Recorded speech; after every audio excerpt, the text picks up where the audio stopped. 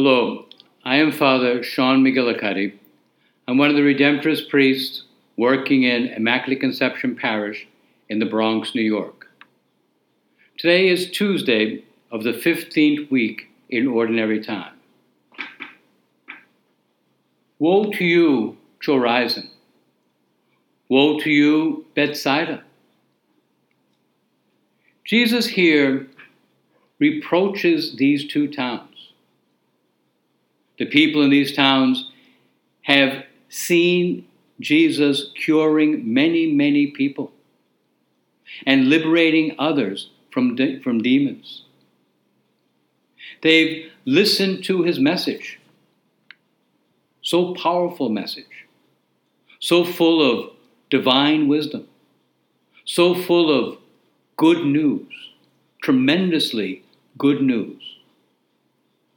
These people have seen and have listened, but they don't make changes in their lives.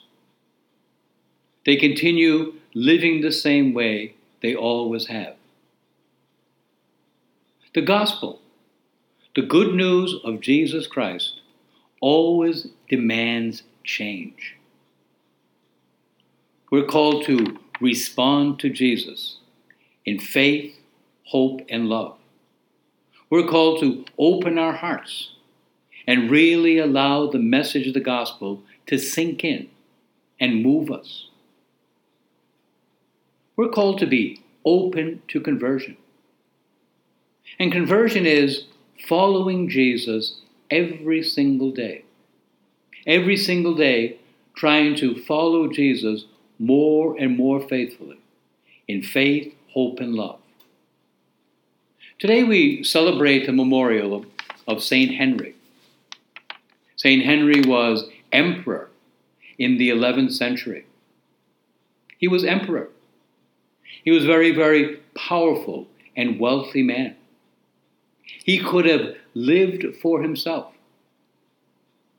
But he was also a disciple of Jesus Christ.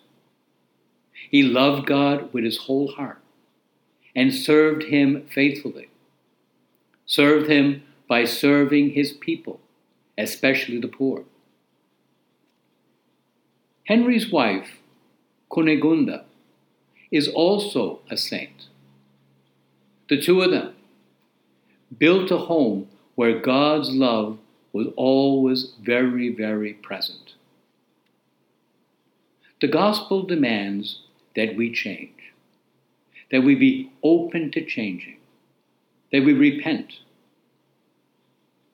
Today, as we go through this day, we ask Jesus to help each one of us to see what we need to change in our lives. Are we really and truly following Jesus every day?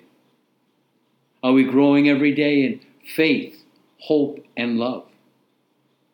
Are we becoming the people the Lord wants us to be, his true disciples?